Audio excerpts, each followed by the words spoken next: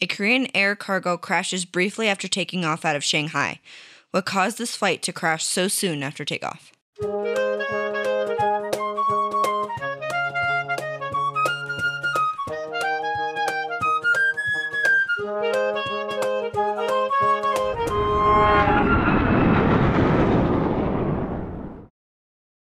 Welcome back to the Hard Landings Podcast, everybody. I'm Nick. I'm Miranda. And I'm Christy. Hey! Hello. Life is chaos. We do have a new patron. We had a new patron today. We got a new patron today. Please hold. Holding. Also, I want to apologize in realizing that we share way too much about ourselves in the post episode. Yes, we do. Oh boy. I just realized that because it's something someone just sent us, and I was like, wow, maybe I shouldn't share so much about myself. It's fine. Everything's fine. We share everything. If it's a TMI, I fully apologize for it. Thank you to our new patron, Justin. Thanks. All right. Other stuff. Ducks. Ducks. We got another ducks to order. Several people have ordered ducks. Yep. We will get you ducks. Yep. Eventually. Stories. We've gotten a few more stories. We'll probably be close to ready to record a new one soon. But still keep sending stories. Andrew. But yes, keep sending stories. Thanks, Andrew. Andrew. What is February's theme, I guess, if we're going back to themes anytime soon? like love stories and stuff. Sure. Because it's Valentine's Day. Love of aviation counts as a love story. Sure. Yes. Why not? Love of anything counts as a love story. Sure, why not? Doesn't have to be another person. Can be, Love for my stubborn, violent cat, Yes. ma'am. We did determine that Vi, our beloved drama queen of a cat, is now short for violence. Yes. She is violence. Stay tuned to the end of the episode. We have a couple listener questions. Yeah. It's good because we got to fill time because this episode's going to be Short. So, there you go. This is also your warning that this is a short episode if you couldn't figure it out by the timestamp. Yes. So, You know the last time we said that it was not a short episode? This one's going to be... you are correct. This one's But gonna be short. Considering how long your and Nick's notes are. Oh my God, it's going to be short. Yeah. Oh, you're here now.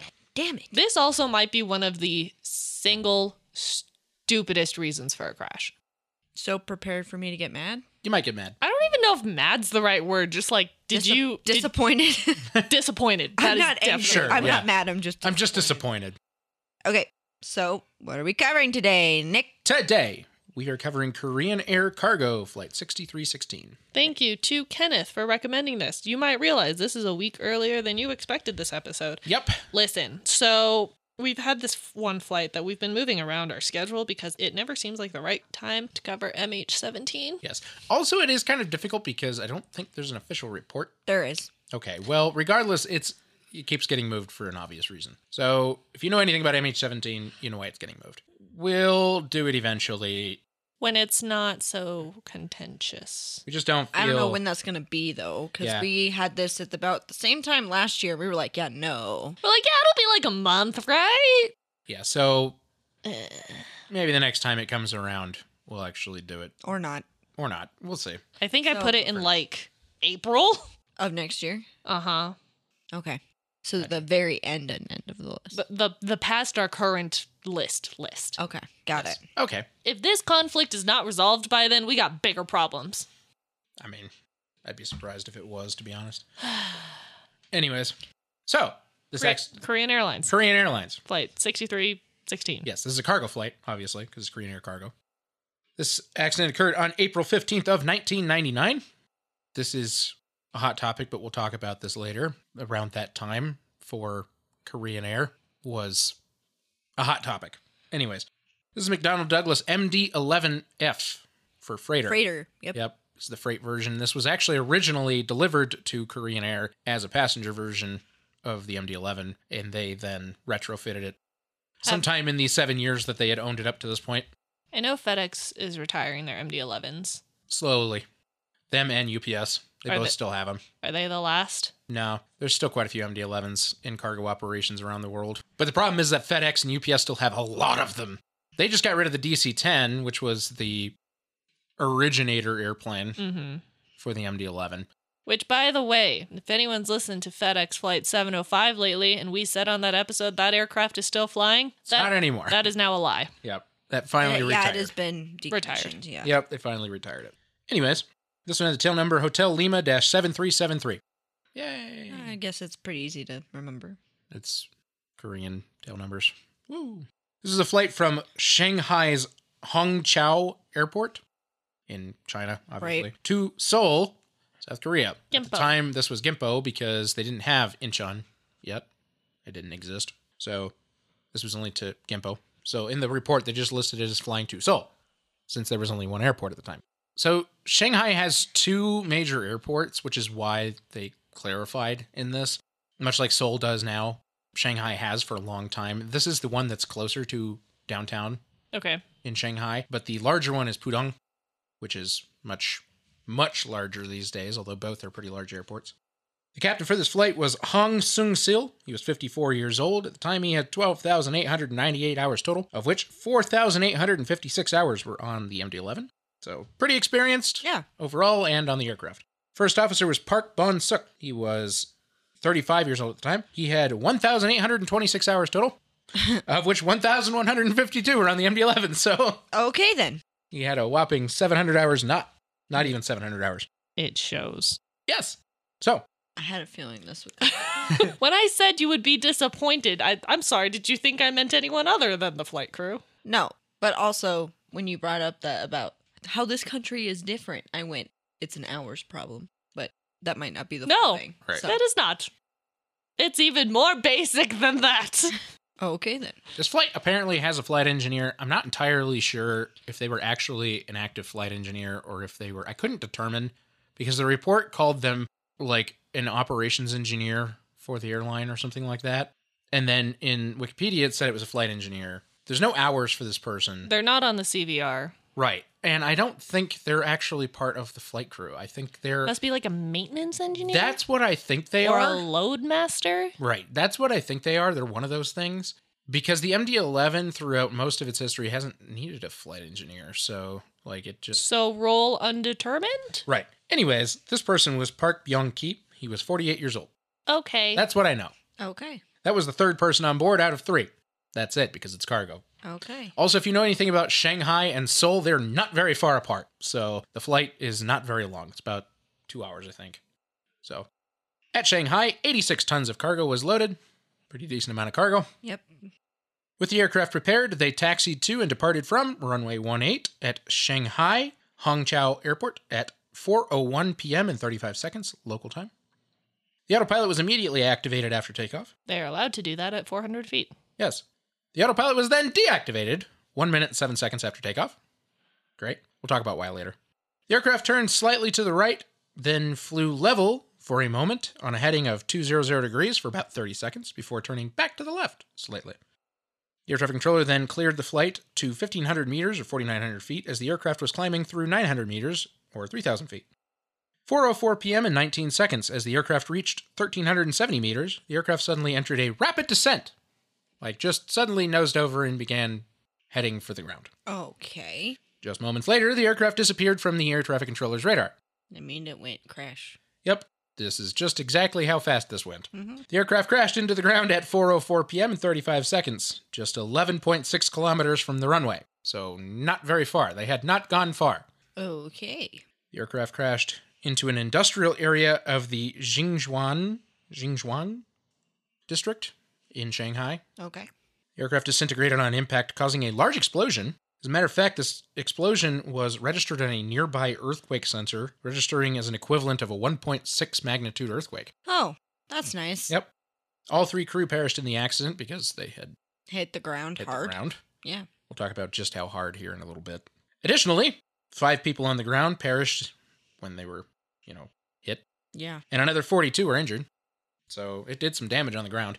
The aircraft, it hit the ground hard and fast. All of this happened very, very quickly. They were only in the sky for a few minutes. So, 4 minutes. They were in the sky for 4 minutes. Wow. Okay, well, this investigation was performed by the Civil Aviation Administration of China, or the CAAC, with the assistance of, The NTSB? as the state of manufacture. Yep. And they actually provide the rabbit holes in this report, the rabbit holes they went down, which will make for a much more interesting script because this one, as a Monday night quarterback, was kind of dumb.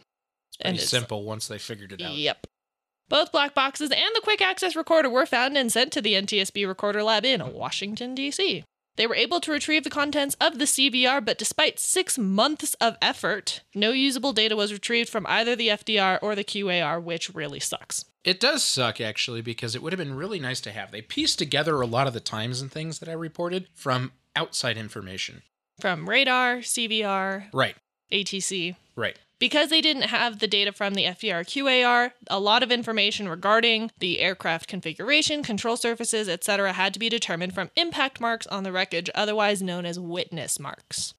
Let's take a quick look at that wreckage. The ground scars helped investigators determine that the angle of impact was between 20 and 40 degrees, and they found some of the instruments frozen at their values at the time of impact, and the airspeed indicator said that they impacted at 398 knots. That is fast. That is fast. Yeah, That is really insanely fast. fast. We're talking over 400 miles an hour. Yeah, that's fast. In 4 minutes, they managed to somehow get 400 miles an hour worth of speed. We'll talk about how that happened in a moment. Investigators wondered if the elevators may have jammed, much like Alaska Airlines Flight 261, reference Miranda Sode 1. This is me pitching that. If you want to listen to it, please join Patreon, at least the first class level. Yes. And then you can listen to all of our Miranda Sodes. So, because they suspected the elevators, they examined them in the wreckage and found that the elevators were symmetrically deflected and neither was fully deflected up or down. Furthermore, they were climbing at the time, so if they were to get jammed, they likely would have been jammed in the nose-up position, not nose-down. Correct. And the impact angle would have been more like 70 to 90 degrees if they had jammed in the down position. That is not a small number. So it is unlikely that the elevators were jammed. Although witnesses reported that the plane crashed near wings level, investigators wanted to check for sure, and they found indeed that the ailerons reflected the witness reports as they were not deflected at all. Yep. There was no evidence of any malfunction of the aircraft structures or control surfaces, or the engines, or a whole slew of other things. Investigators then checked the weight and balance values. This is not the first or even the second cargo crash immediately after takeoff that we have covered. Please refer to Flight 102 in episode 32, as well as the Japan Airlines flight we covered in the last couple months. Yep. With the cattle. Yep. That one. Unfortunately, a relatively regular problem at the time, it seemed. So, weight and balance is a good place to check, just off the bat. But weight and balance values were within aircraft limits. Yep. Was weather a factor? We know that microbursts have been known to bring down aircraft at low altitudes. Nope, there was no abnormal weather activity in the vicinity of Shanghai. Okay, let's just cut to the chase. Let's delve into pilot error. What may have been different about this flight compared to others that the flight crew had performed without issue? Fun factoid. At the time, there were 3 countries that were not in compliance with the ICAO and issued clearances in meters. Yep. And those 3 countries were Russia, North Korea, and China. Pretty much to be expected. Did you figure out the problem? I did. Soviet? They issue their altitude clearances in meters. Oh, no. They up the thing. Okay, can I leave now? Is that it? That's Up. Are you serious? Yeah. They screwed up the freaking... Yep. That's like... Because China decides to do the meters thing, which they don't anymore. Okay, let me get a little more detailed. Even Yes. though we all figured it out at this point. Korean Airlines actually anticipated issues with having altitude clearances in meters and created a specific training video just for this feet to meter and meter to feet issue. And the last time that the captain saw this video was on his first flight to Shanghai, which was just 3 months prior. And the first time the first officer saw it was the day of the accident. That's nice. Neither had a lot of experience flying in China, you might have figured out. I wish I could draw this out to be a longer, more intricate story, but there's no better way to convey this, honestly. Right. The CVR illustrated that throughout the short flight, the flight crew kept switching between meters and feet in regards to their altitude clearances, confusing themselves more than once. When the first officer read back the departure clearance, he read Squawk 6316 after takeoff, turn left to November Hotel Whiskey, initially 900 meters. And the captain said, 900 meters? Isn't that 1,000 feet? No, it's 3,000. A minute later, he said, is it 900 meters? To which the first officer responded, yeah, 900 feet. We don't need this, and it is a radar vector. You may go to November Hotel Whiskey just right after takeoff. They didn't give me a SID. So the captain literally asked, is it 900 meters? And the first officer, yes, 900 feet. What? Yeah, you can see why there's a problem. So let's discuss their actions after takeoff, because we're set up real great here. Yep. After establishing positive climb and raising the gear, air traffic control said Korean Air 6316 contact Shanghai Tower 118, correction, contact Shanghai departure 119er75, good day. The captain asked left turn direct where? While the first officer was responding to air traffic control, 10930, 05111905 Korean Air 66316. What? Would you like to run that by me again? I think there was a glitch in his matrix. What? That just sounded like numbers. That robot just had a malfunction. I had trouble writing that down, by the way. I was like, what did he say? Also, same. What the Yeah. How did ATC respond to that? So, hold on. The captain said, why this do not turn? English. Good English. Why you no turn? Why no turn? Why no turn? Why no turn? Why turn now? He was referring to something unidentified in the cockpit while air traffic control responded negative 119er75. The sound of the autopilot disconnecting was heard, which the crew did intentionally when the aircraft did not respond as expected to whatever input they had put, which we don't know because we don't have the FDR. Right. The captain asked, did you engage direct? And the first officer said yes, meaning the first officer may have entered in an improper waypoint, which they weren't supposed to do yet. Right. Air traffic control then instructed them to turn left direct to November Hotel Whiskey and climb and maintain 1,500 meters.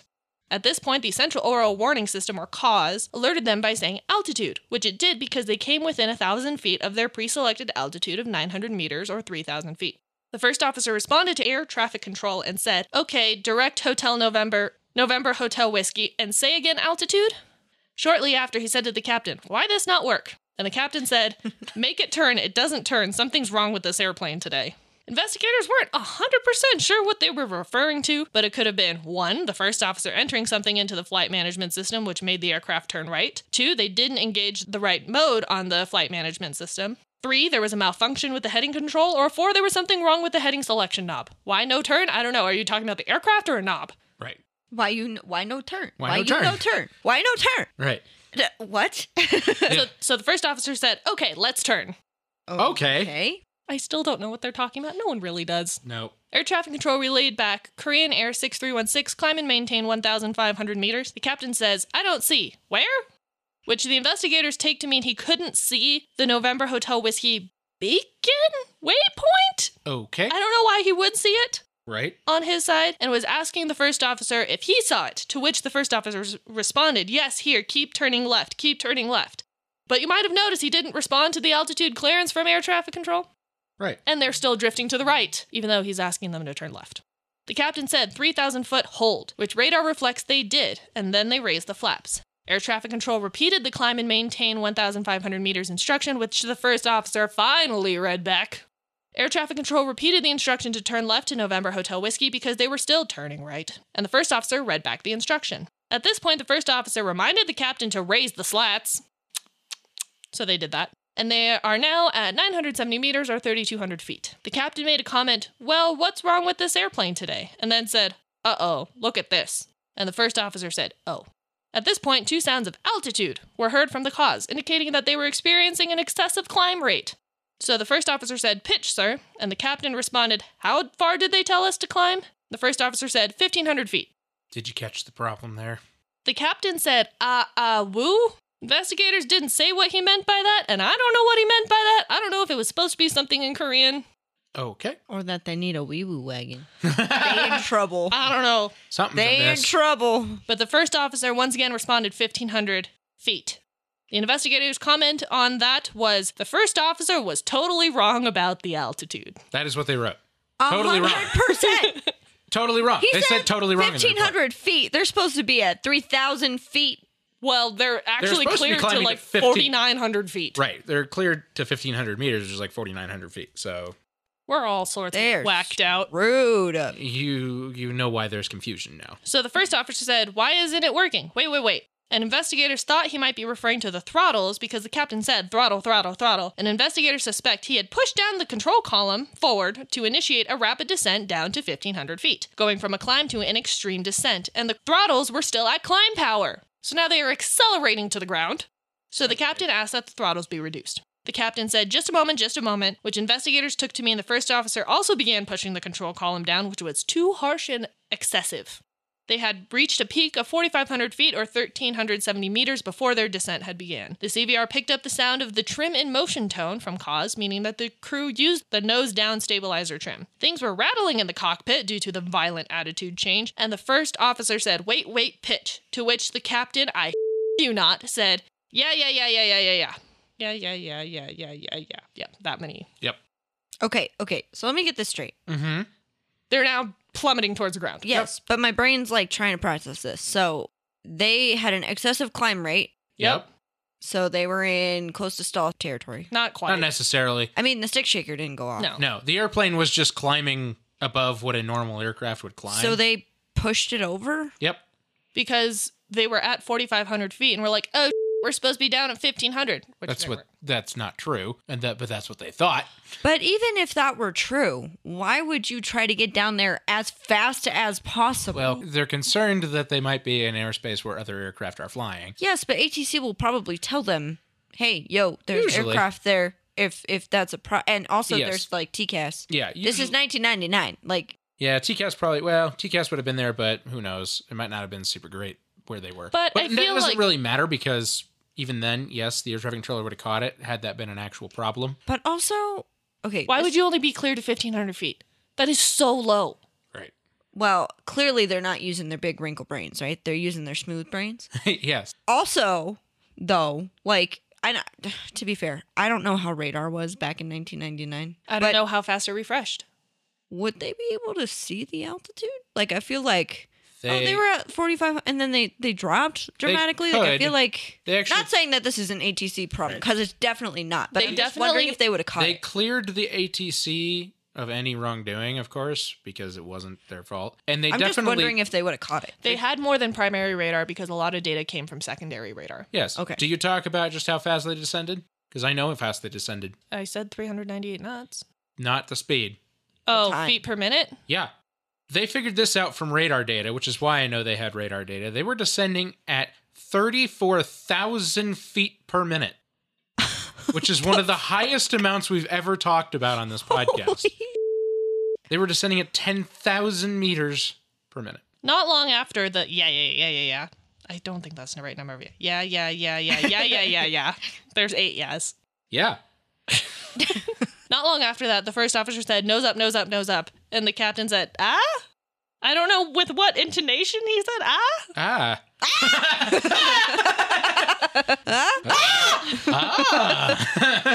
Not realizing they had descended so quickly, and he didn't know why the first officer wanted him to pull up. That was until they heard, terrain, terrain. Pull up. And the first officer continued saying, nose up, nose up, nose up, while the ground proximity warning system said, whoop, whoop, pull up, whoop, whoop, pull up, before the recording ended. And that's all I got. To me, duh.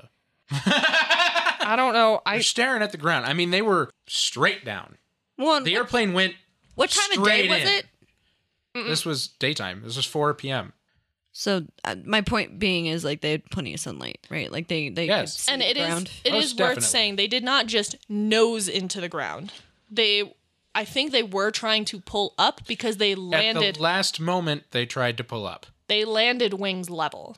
Right. But Yeah, they but were it's a big bird. right. You They gotta- were descending so quickly. The it was- the impact angle was 20 to 40 degrees. Right. That does not mean their pitch was But because at back. one point they were basically pointing straight down, Yeah. which they must have been disoriented to not They have had noticed to have. this. To not have noticed this and be descending at 34,000 feet It's just per minute. interesting to me because usually when we talk about spatial disorientation, right, we talk about it's dark outside and they can't see the horizon, that kind of thing. But that wouldn't be the case here because there should be some sunlight at least. The only thing I can think is two things: one, pollution; two, clouds. Any of those things can have.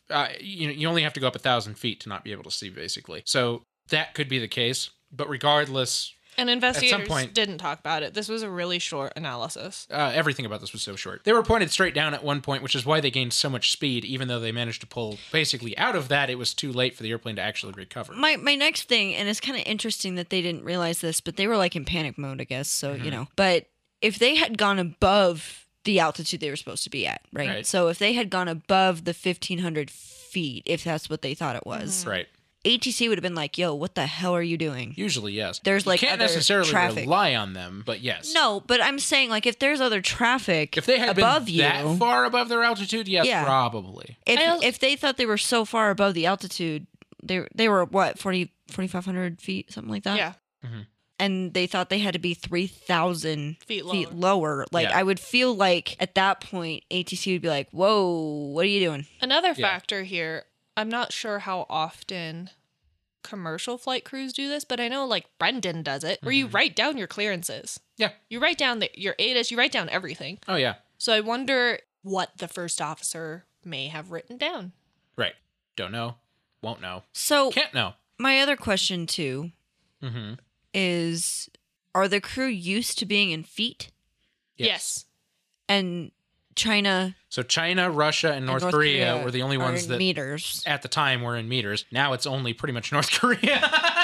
And no one flies to North Korea, so. No. Or out of North Korea. Right, Air except Koryo. One That's person.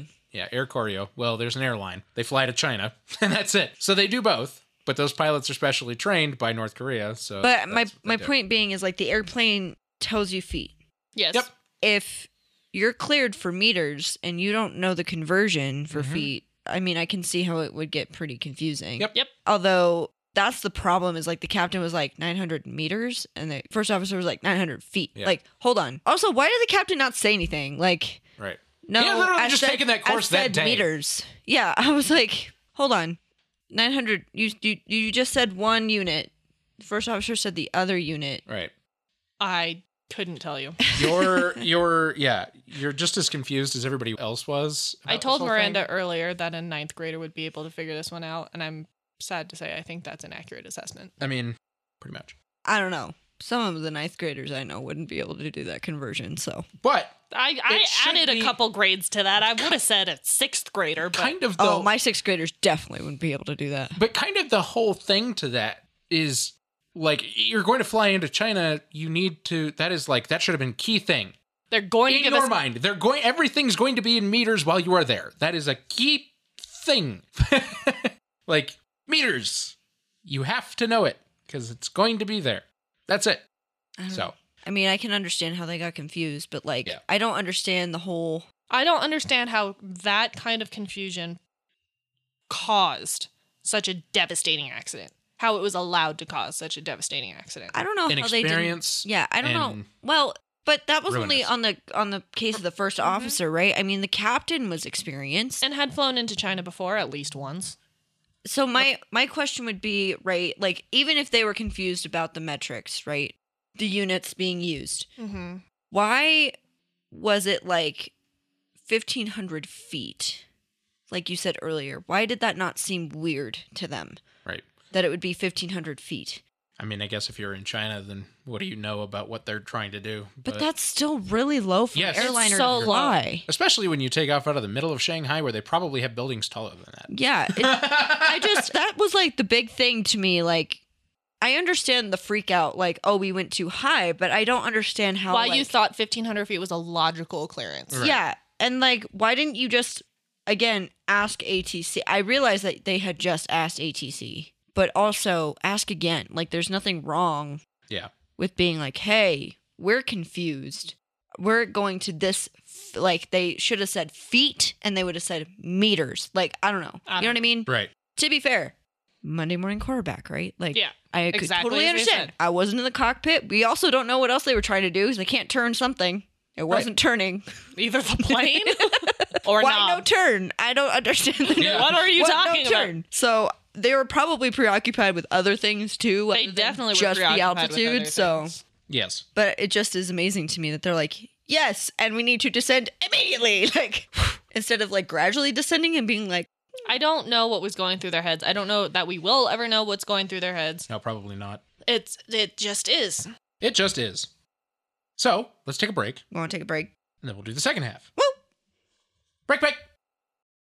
This episode is brought to you by Reese's Peanut Butter Cups. In breaking news, leading scientists worldwide are conducting experiments to determine if Reese's Peanut Butter Cups are the perfect combination of peanut butter and chocolate.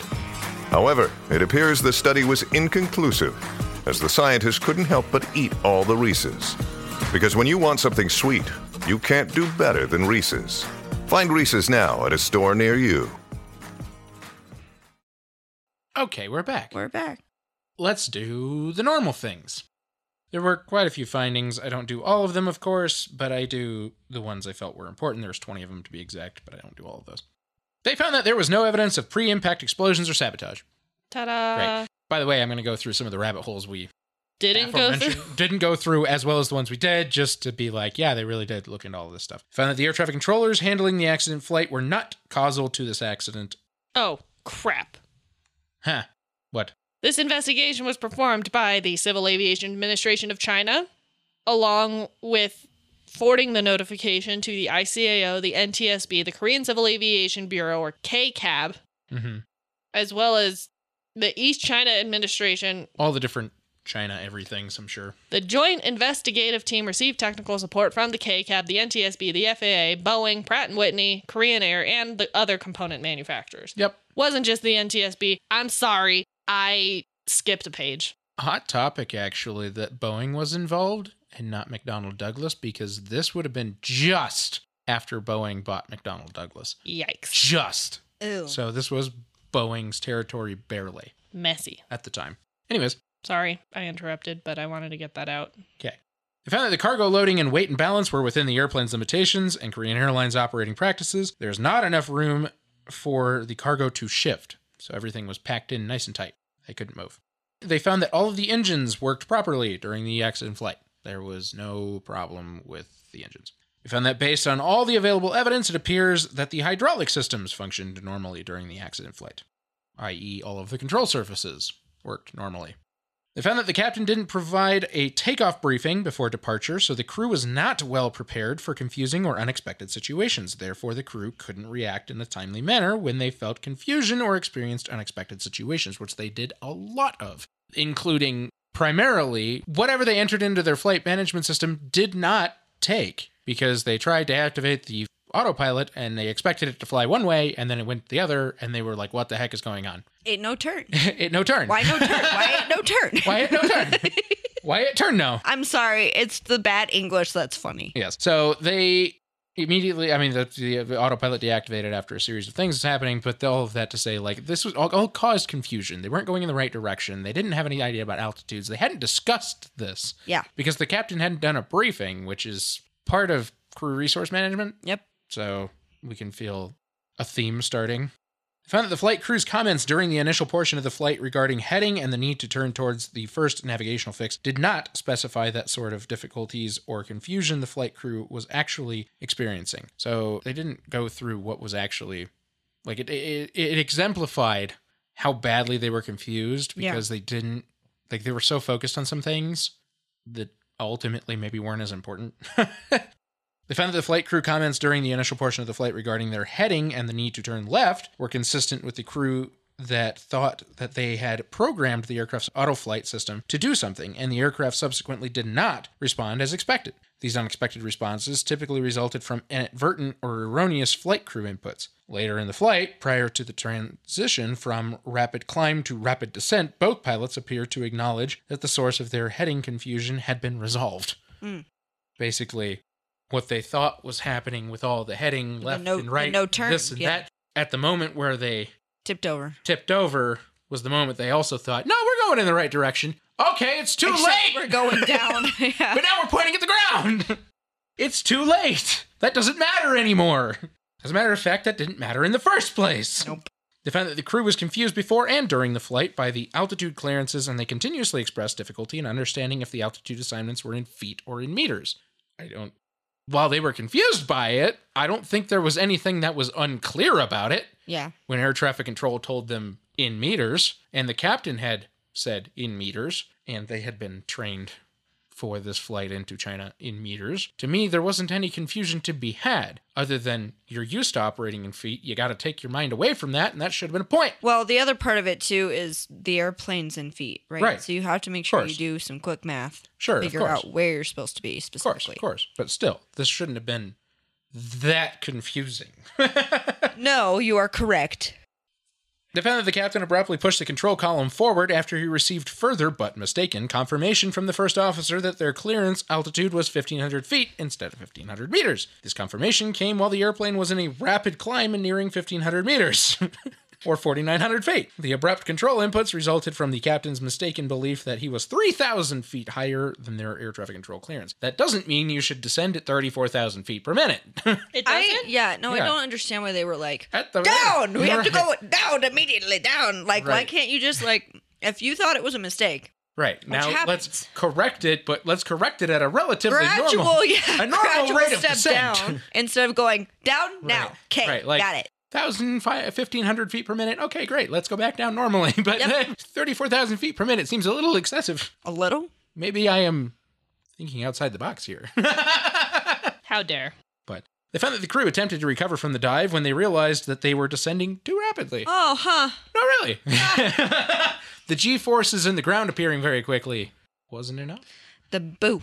They found that the airplane impacted the ground at a speed of approximately 398 knots in a wings level attitude and at between 20 and 40 degree nose down pitch attitude due to the high descent rate and late recovery attempt.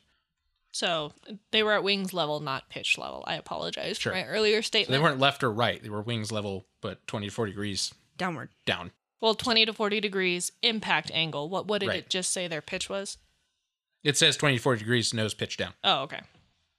Instructions unclear. Yep. So anyways, that's a whole thing.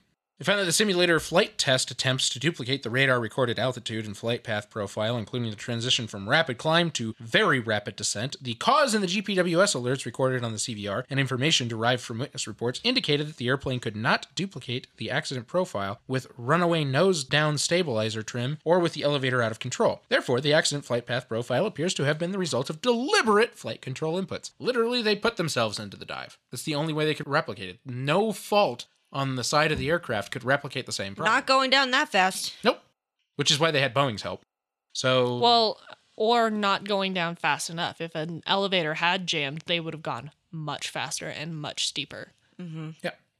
Two more. They found that the investigative team doesn't exclude the possibility of negative G stall resulting from sudden attitude change, which aggravated the pitch over. There's no way to know. There is no way to really know about that one. And that, But it still is at the fault of the crew. Yes. Like, Yes. it doesn't change that. correct. And the last one's interesting. They found that the investigative team doesn't exclude the possibility of some partial malfunction on the airplane. If there was some, but that was not the cause of the accident. So the whole thing with that last point is they're saying there could be something wrong. A knob could have not been turning. Right. Something could have been wrong with the airplane. We don't know. And there's no way to know. It's in pieces, and we don't have a flight Right. data. It report. literally disintegrated on impact. But it probably wasn't the cause.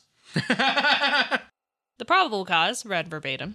The Joint Investigative Team determines that the probable cause of the Korean Air Flight KE6316 accident was the flight crew's loss of altitude situational awareness, resulting from altitude clearance wrongly relayed by the first officer, and the crew's overreaction with abrupt flight control input. I like how short and succinct that one was, actually. Me It's too. pretty straightforward. Actually, everything about this report was pretty well done, even though it was short.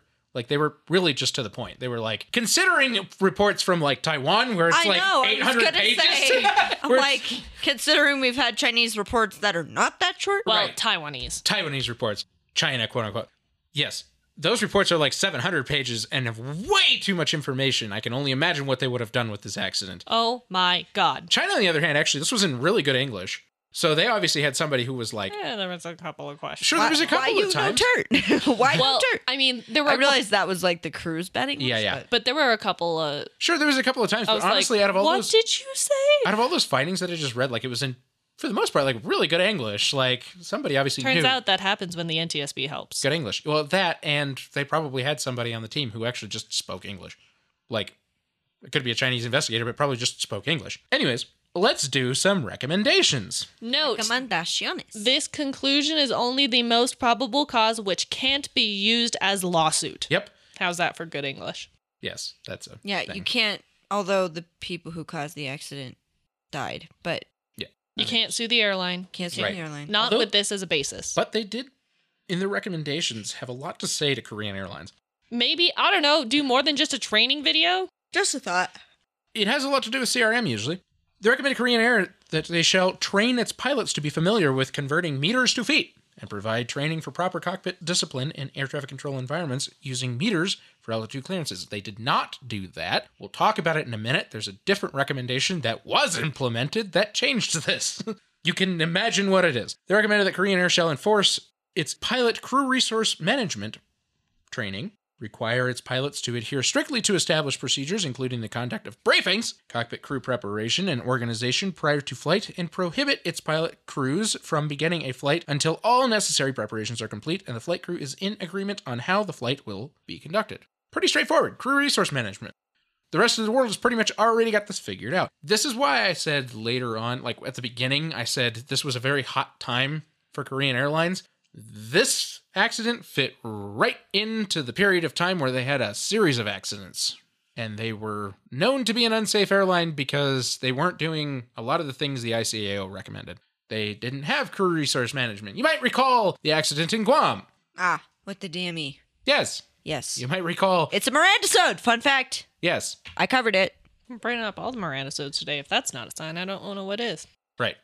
They recommend that Korean Air shall reinforce the pilot flight techniques and psychological training to improve the pilot's competence in dealing with abnormal conditions during flight, i.e. confusion. So this one's pretty straightforward, but I feel like this one was kind of unnecessary because I think they should have tied it in with crew resource management, really, because it's just, they're talking about the psychology. I think they're specifically referring to the effects of spatial disorientation. And I agree with that. That in and of itself, that is more than just crew resource it is more than management, crew resource though. management, but that is a pretty just fundamental part of training usually. I think they should have specifically used the phrase spatial disorientation. I They agree. used it in the probable cause to an extent. Yes, they did. So I feel like they should have used that instead of using technical mumbo jumbo. Yep. 2 more of these. They recommend that the flight data recorder manufacturers should enhance the crashworthiness of the flight data recorder so that they can survive in the accident. This has been done. Yes, this has been done, for one. And 2, this was a really high impact. But we had data from, like, Swiss Air 111, which was also an MD-11. So, I don't know, that's a whole thing. And the last but absolutely most important recommendation, and the one that really did change things, and one that ultimately would have kept all of this confusion from being a thing, they recommend that since the air traffic control altitude assignment is issued in different measuring units in different nations, it is suggested that the international aviation community strengthen the cooperation and take effective measures to avoid the crew's confusion of the different measuring units of the ATC clearance and step up to use the same altitude measuring unit in the ATC assignment. And then there's North Korea. Right. But all of that to say that eventually Russia and China both decided to agree with the ICAO and just switch to fate. Well, I feel like they also fly. I mean, they don't fly much to places that use feet, but they do. Well, they do a lot. They do a lot. Well, Yeah, now they do. now. And at the time, still quite a bit. The big problem... Russia doesn't much. Right. Well, right now, yeah. Not right now. The big problem that Russia and China both had during the 90s and prior was that most of the aircraft they had were Soviet-built. Both Yes. nations And they were in mostly Soviet-built aircraft, which were in meters.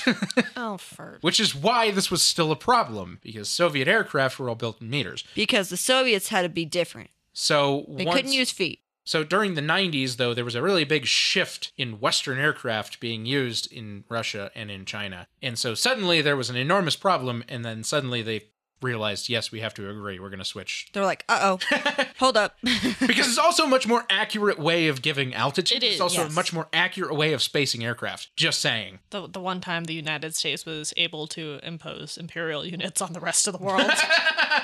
It started with the British, actually, but yes. It's because the British use both. Yes. Yeah, but we got Boeing. Yes, we do. I just like how, like, everyone's like, America uses Imperial. I'm like, we're not the only ones who use Imperial. We are not. There are places that are weirder that use both. And you're like, are you kidding me? Honestly, the UK. Pick one. The UK. Pick what one. in the world is that? What are you guys doing over there? No offense. But why do you guys use, like, miles, but also, like, pints? Pick one. Those are both imperial. Or sorry, not pints. Liters? Liters. Yes, sorry, liters. Why So do you use miles per hour, but you do liters of gas. Yes, liters of gas, but miles per hour. But you also do Celsius. but you also do, like, stop it. They have a whole heating unit. Yeah. They have British thermal units. I do not. No, I'm sure they do. That's because they have to be special. But they're not the only one. There's also other countries that do this, and I think it's the weirdest thing. Like, I think Canada uses both. kind of. They're mostly metric, actually. They use Celsius, they use kilometers. Which countries use imperial? I think Sri Lanka. Sri Lanka. I don't remember if it's Sri Lanka. There's another There's little like nation. 3 countries. It's us, Liberia, and Myanmar. Okay, yeah, that's right. Myanmar. That's what I was thinking of. That's it. Right. That's right. And then UK is a weird hybrid baby. Yeah. Which is weird because we're actually their baby. Anyway, Yeah. we are degrading quickly. Is that All it? of this to say, yeah, that's it. All of this to say that the world just operates in feet. Sans North Korea. That doesn't matter. So There you go. this isn't really a problem. Yep. So that was Korean cargo, air cargo flight. I don't remember. 6316. There you go. Moral of the story: figure out what units you're using. Imperial. That's good for End of story. science class and also flying airplanes. Yes. Although in flying airplanes, we use imperial in almost everything, except we also use nautical miles, which is a whole different thing. And why do we do that instead of statute miles? That's Because first we had boats, right. so we just decided to steal it from boats. And actually, statistically, the whole reason that we use nautical miles is because the world maps were designed in nautical miles. And so it's much easier to do things in nautical miles That's than it because is the people in statute who miles. made the world map used boats. Right. Just saying. Okay, Okay, so first listener question we have. is from Andrew. Yep. Andrew, the trucker, Yep. Who starts with, turbo trucker. so there I was. Can y'all... There you were. Oh, wait till the end. 'cause I read some of these. Oh, good. So there I was, listening to my favorite podcast, and one of you guys mentioned that A, there's a story of a mid-air collision between what sounded like a larger jet and a small plane. B, the small plane had a parachute. C, nobody died. D, it's local to you? So my question is, why is this only coming up now? We've talked about it. Yes, we have. We talked about it right after it happened. Yeah, we did. I want that episode. That one. Now, please. That might take some work. I don't think there's a report Report's on it not yet, out yet. still. Yeah, so We'd have to wait till the report gets It published. happened in May of 2021, so... it should be soon-ish. Though it is a mid-air collision. Yes. I would grant them a year leeway. I feel like this one's To pretty be easy fair, to we figure kind out, of though. figured it out from the freaking Vasa Aviation from it. Yeah. Yeah, Vast Aviation. Vast Aviation, yeah. They had all of the resources. They had I know. All you need was the air all traffic of control. and they had everybody was alive and well after the accident. And I'm pretty sure they could have recovered something in terms of data from the Cirrus. Most definitely.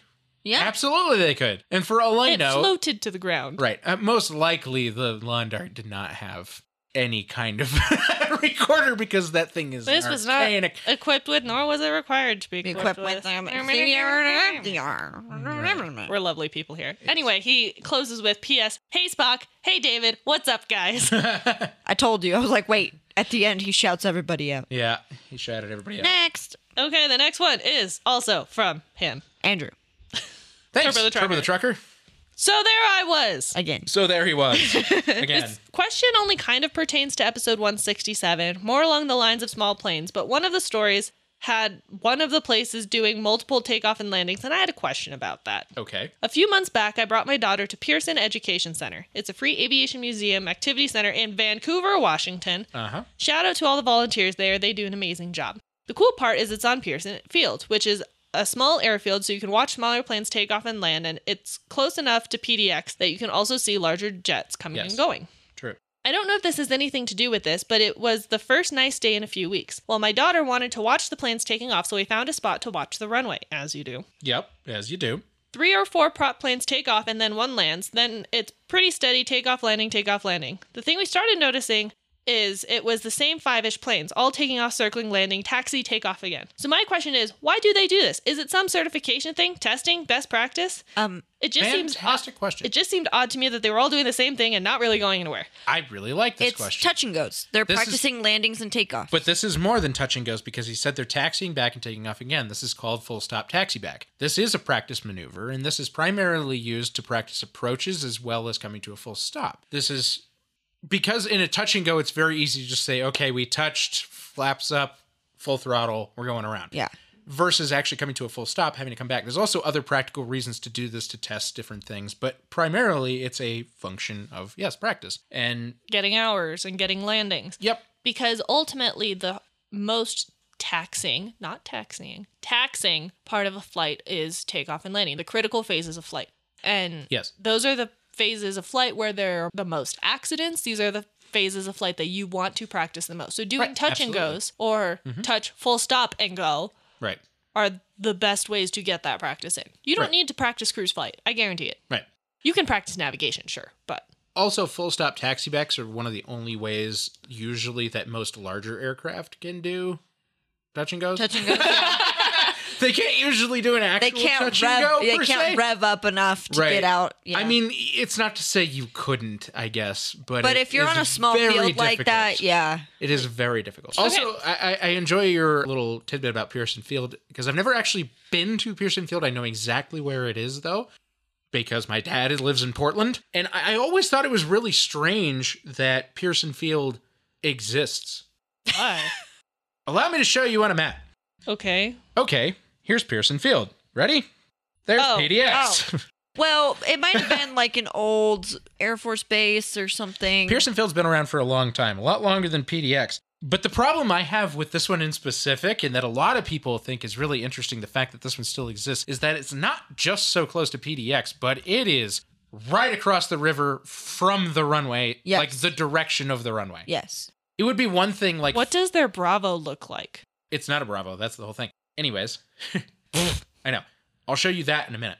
But I still think that's a really interesting little airport because it is so close, and yet it still gets away with it. Because here in Denver, we have an airport that is very close to Denver Oh, International yeah, as well. yeah. Except that it's not in the approach path of any of the runways. That's true. Because it's in the crux between the 90 Yeah, degrees. there's a 90 two 90 degree degrees. angle you're not allowed to go past. Right, because there's the north to south runways and the east to west runways in Denver, and this one is to the southeast of Denver If you want to know International, what so that it's away is, from it's them. Aaron Spaceport. Yeah, it's Colorado Colorado Air Air and Spaceport. Yeah. Yeah. Formerly known as Front Range. Right, Front Range Airport. It is where Brendan got his everything. Meanwhile, Pearson Field could not be more in line with the runways at PDX. Well, That being also, said, if it's a small airport, there can be a lot of people that can take off small planes that can take off out of Pearson that can't take off out of PDX. Well, of course. But Troutdale even has this problem that it's so close to PDX, and it's also pretty much in line with the runways, it is. that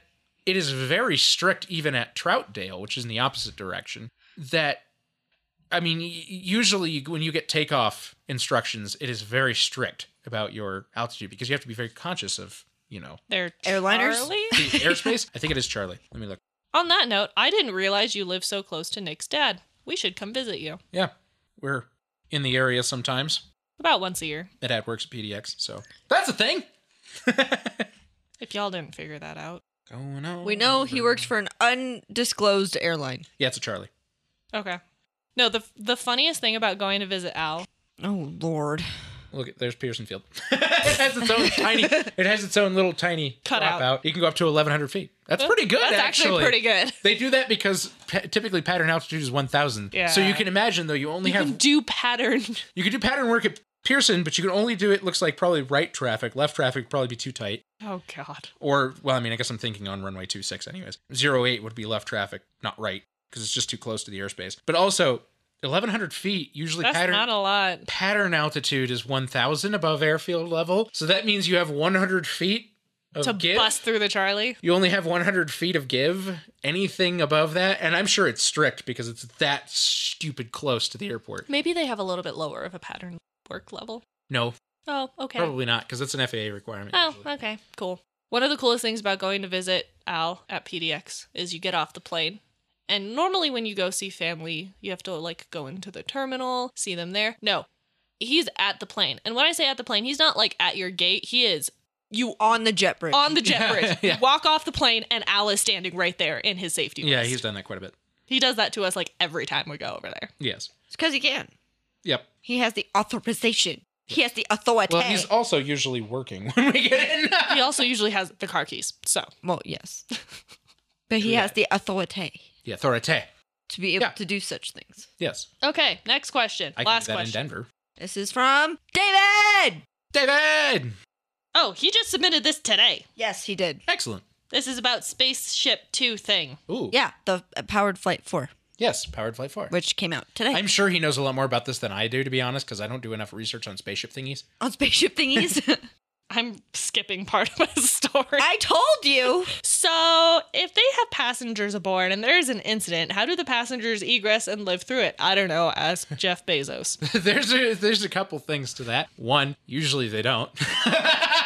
If you've learned anything about space travel, once you've left the ground, usually if anything's going to happen, You're Screwed. it is SOL at that point. There is, because like- there is no amount of getting out of there at high rates of speed and altitude that will save you. There was a incident that happened with NASA. This isn't like with a private space thing. With Discovery, was it Discovery? Maybe. Where part of the ship like came off when they lifted off the platform, and they knew Probably. it damaged the hull. Mm-hmm. And so when they re-entered, they knew they were going to blow up. so I don't remember what it was called. I don't I don't remember the name of the ship. It I wasn't, vaguely it wasn't know what you're talking Challenger. about, They yes. made it out to space, figured out that the hull was damaged, and was like, well, like we can't re-enter. I mean, this is very similar to, there's a lot of things that have been like that throughout the years, to be honest. I mean, Apollo 13 had similar issues. Yeah. Let me see. I think it was Discovery, but okay, sorry. but Continue. did it actually have a disaster? Yes. like it- Columbia. It was Columbia. the Columbia. You're right. Yeah. I was going to say, the only other one I know of is the Columbia, so. Yeah, that's the one I'm so talking about. there's more he talks about Okay. that would have answered your question.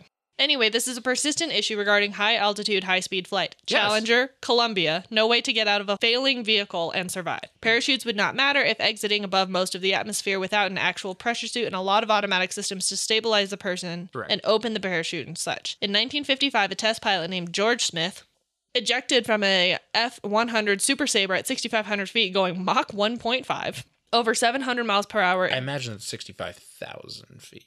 Nope, 6,500 is what he wrote. Yeah, probably 60, but maybe 6,500. Over 700 miles per hour in regular pilot garb and barely survived. In 1956, Air Force Captain Mel Apt went Mach 3 in the X-2, a rocket-propelled aircraft, to set a record. Yep. The X-2 had an egress system in which the entire nose section would separate from the rest of the vehicle. Right. Parachute would deploy and land. It did not work in real life. When the X-2 went Mach 3, a turn before deceleration caused a loss of control. Apt started the separation sequence, but for whatever reason, after the nose section separated, the main parachute did not deploy and he died when it impacted. So this issue has been around for a long, long time. The things that have not changed are the physics of high-speed, high-altitude flight, the weight penalties regarding egress systems, Yep. and how to get more than one person out of a vehicle in time and have them survive the event. Finally, the question. How do these issues get resolved to make even a suborbital hop survivable if there's an incident? Loves and kisses, David. So I listened to the episode today. By the way, that Okay. we're recording the day that episode comes out. Yeah. And I was thinking about this while I was listening to it. Like, we were talking about how the FAA needs to do some regulations, right? Yeah. On space travel. My whole question, and we don't know the answer to this because there's no regulations, right? But like how to make it safe for commercial flight. Like there has to be some sort of regulations regarding safety and safety of passengers and stuff. And if something were to happen, like if you catch fire on reentry or, something that happened with the Powered Flight 4 that we were talking about, some sort of structural thing happens, like how do you make sure the passengers get out safely? Well, and to Right. draw a direct parallel to aviation, we don't have a way for that in commercial aviation. Right. Usually in commercial Well, we aviation. have like things like brace positions and stuff that can help people, like if you know it's coming, right? Yeah. Yeah, That's but assuming you the don't- vessel stays intact. Yes. Like you don't have an eject button for the passengers. there. No. No. So I don't think that the FAA would ever require it. But I'm talking about like if we have a water landing, there's ways to stay safe, right? If you have a crash landing and it's not too high velocity, Right. there's a way to be less injured, not to say you'll not be injured, but like with space travel, that's even more, it's like more dramatic, right? Because you're going Got way more altitude to work right. with. So I So guess- my point being is like, how would you put safety regulations on something like that when we don't know? Right. So this is of course an eternally difficult question to answer because this is a very difficult task. Needless to say, obviously over the years, basically, again, as soon as you leave the ground, you're very literally rocketing very quickly to very high altitudes. And how in the world are you supposed to survive something like that should something go wrong? Like, what happens if you get to space and then your oxygen depletes or there's something wrong with the pressurization system or whatever? Like, Right. Apollo 13. Well, Anyways. Apollo 13 tried to go all the way up to the moon, right? Like, Well, we're they not- went up, they slung around the moon, but they had a depressurization issue. They had a hole in the fuselage. Like, and they were doing all this in space. Like, they had to Right. figure out how to fix this in space. Yeah, and but they had no way to like propel themselves. Well, There and I was- realized like this, we talked about in the episode. Sorry, I didn't mean to like interrupt you, but No. we were talking about this in the episode where it's just like a short stint Right. in space, and then you come back down. right. But And yeah, in these commercial like, how do space you instances. how do you make it so that that's safe? So the only way, and it's basically what they've already done. If you think about it, every single one of these systems that they've developed is essentially a pod system in some way, shape, or form, where there is a pod that actually goes to space and the rest of the machine does not, Yes. which is where you end up having to sacrifice the weight. So in these pod systems, basically, is they design the pod to be able to withstand instances where they're going to end up hitting the ground, but they have to find ways to decelerate them quickly so that when they do impact the ground, much like an airliner, then you can brace and expect to be able to survive. So that's why they've really come up with these pod systems rather than trying to actually slow down a whole massive machine. The problem is on the way up. Usually. If something goes wrong on the way up, say an explosion or something, there's not much you can do. Well, my question is like, let's say they get to space. Space. We're in space. We're in space. The final frontier. All right. And You're welcome. something happens and Yep. there's a pressurization issue. Yep. So they don't have oxygen. Mm-hmm. What happens? Basically, I mean, you could also Supplementals. That would be my guess. Does Supplemental. everyone get a spacesuit? Like, yeah, or supplemental Or oxygen in some way, shape, or oxygen, form. yeah. Yeah, of course. which the FAA does regulate on small aircraft, on small depressurized aircraft. If you are going a certain Yeah, if you go above certain altitudes, there's a whole lot of regulations to this. I could get into that, but it's very complicated. Above a certain altitude, but you have to have oxygen on it has board. to be available. Above a And- certain altitude, passengers have to have it. Above a certain altitude, everybody has to have it. When Nick worked at the Cirrus Training Center, there were aircraft that were not Cirrus because Cirrus are pressurized, as far as I'm aware. No, Oh, none of them were. I take No, it back. I put oxygen in all of them. So he had to know, if you're going this high, do you need this much oxygen? Blah, blah, blah, blah, blah. Those oxygen tanks are scary. Yeah. well, if they Really explode, Yep. Yep. I covered a Miranda episode on that. End of airplane. Hey! Fortunately, that has never happened because they have fail safes. So there's never been an instance, at least as far as I know. There was one point where you were putting oxygen in an airplane. You're like, if this explodes, and you like describe the devastating consequences. I'm like, my dude, I'm standing right here. Yeah. If this explodes, Yeah, it's like you're super going dangerous. to die. Thank you so enough, much. There's enough fail safes in all these. And this was systems like that the never really an first issue. year we were together. I'm like, maybe don't start our date night like that. We had so many date nights where he was just working. I'm like, don't threaten my life like that. Yeah, I know. But the thing is all commercial aircraft, most private aircraft, I'm talking like twin engine, anything, turbine, jet, anything like that, have built-in oxygen tanks, some way, shape, or form. And those built-in oxygen tanks have to be serviced just like that. And there's really no instances of these oxygen tanks just destroying an aircraft in flight. Because there's enough fail-safes on these things and there's a lot of regulation around them. No, They I mean the thought that tanks up. that you use to refill. Yeah, them. of course, those. But those also have fail-safes. I mean, those are designed by companies that specialize in that kind of thing. So I trust it. Okay. Those are people who specialize in just that. But I mean, like, that's something that they could do. Right. And I know that there's the question of weight and sacrificing weight for safety systems, but I mean, it's oxygen. And you have to do it. I mean, there's certain things you have to do, and they have to regulate that. So these are things they have to account for when they have to account for how do we get it into space Safely. efficiently, Yeah. safely, and then bring them back safely. And They could also have oxygen plan for eventualities. generators. Right. So, Which is kind of what they do in like your pull-down mask. Yeah, Yeah. Oxygen that's generator. We've talked about it. That is also a fire hazard. So I don't It know is. which they would prefer. Right. So all this to say, there's no right answer yet. Nope. Still. there's not enough like this, like the program that Virgin Galactic has just Mm-hmm. launched, I guess 2 years ago now, because we're in 2023, but in 2021. Yeah. And like Jeff Bezos went up 2021, right? Like Yeah. that Also, was- yes. yeah, Yeah. in his little Yeah. That was not. You said it. That was not Virgin Galactic. no, that was Bezos. Yeah, that was No, that was Blue Origin. No, that wasn't Bezos. It was. It was. Was it Bezos? It was Bezos. Okay. That was Blue Origin. I thought that was SpaceX Musk. Is, I no, thought that that's was Elon SpaceX. Musk. Oh, Musk okay. is SpaceX. SpaceX primarily does satellites and other Richard things, not Branson manned. is Virgin Galactic, Right. who also owns Virgin Airlines. Richard Branson started this venture. Sir Richard Yeah, Sir Branson. Richard Branson. Started this venture. He started this venture before the rest of them, which is a bit why they had to speed things up. Because all of a sudden, Jeff Bezos and Elon Musk both had manned commercial spaceflight vehicles in just a couple of years. Yeah. Because they had a lot of money and resources to spend on it. Look at all these billionaires launching. Meanwhile, and to be fair, Can the three of you launch yourselves into space? And never come back. the one thing I can appreciate, though, about Virgin Galactic over the other two is that Sir Richard Branson really put a lot of thought into all of the peripherals that went with this long before they actually did a commercial space flight. So we talk about that incident, and that one really happened a lot of years ago. Yes. All things considered, how some of these things Almost happened 10 so years fast. before the actual official flight happened. Because Yeah. he'd been working on this for decades. Yeah. And he was planning and building spaceports, like actual places for these to take off and land that have like nice amenities and things. Like he built all the peripherals to go with this as an experience before he ever did all the testing and everything. Do you anticipate Before one day having a Virgin Galactic flight take off out of Colorado Air and Spaceport? Dear God, no. God, no.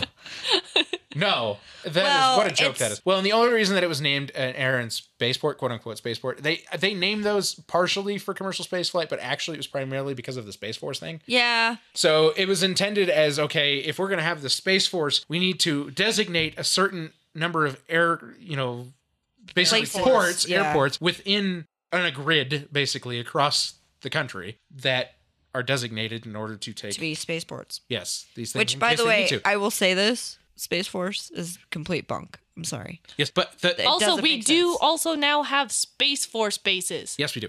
I hate that. It is no longer Buckley Air Force Base. It is Buckley Space Force Base. Right. And the whole thing with the Colorado Air and Spaceport is they really were trying to attract like commercial space things to go on there, which is why they changed the name. But theoretically, they didn't have to change the name. They just did that as like a ploy, as like, we want your business. Look, we're a spaceport. We're a spaceport. Just don't take off into the Bravo of DIA.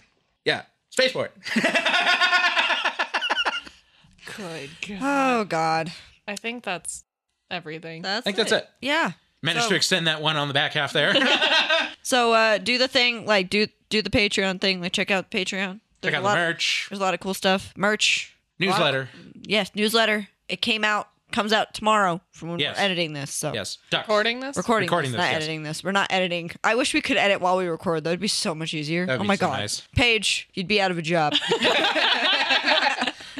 Ducks. Ducks.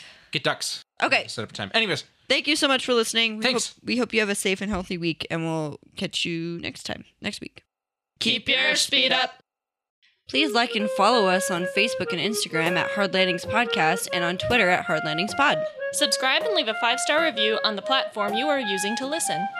if you would like to see photos and sources for this episode, please visit us at hardlandingspodcast.com, where you can also leave us feedback and ask questions.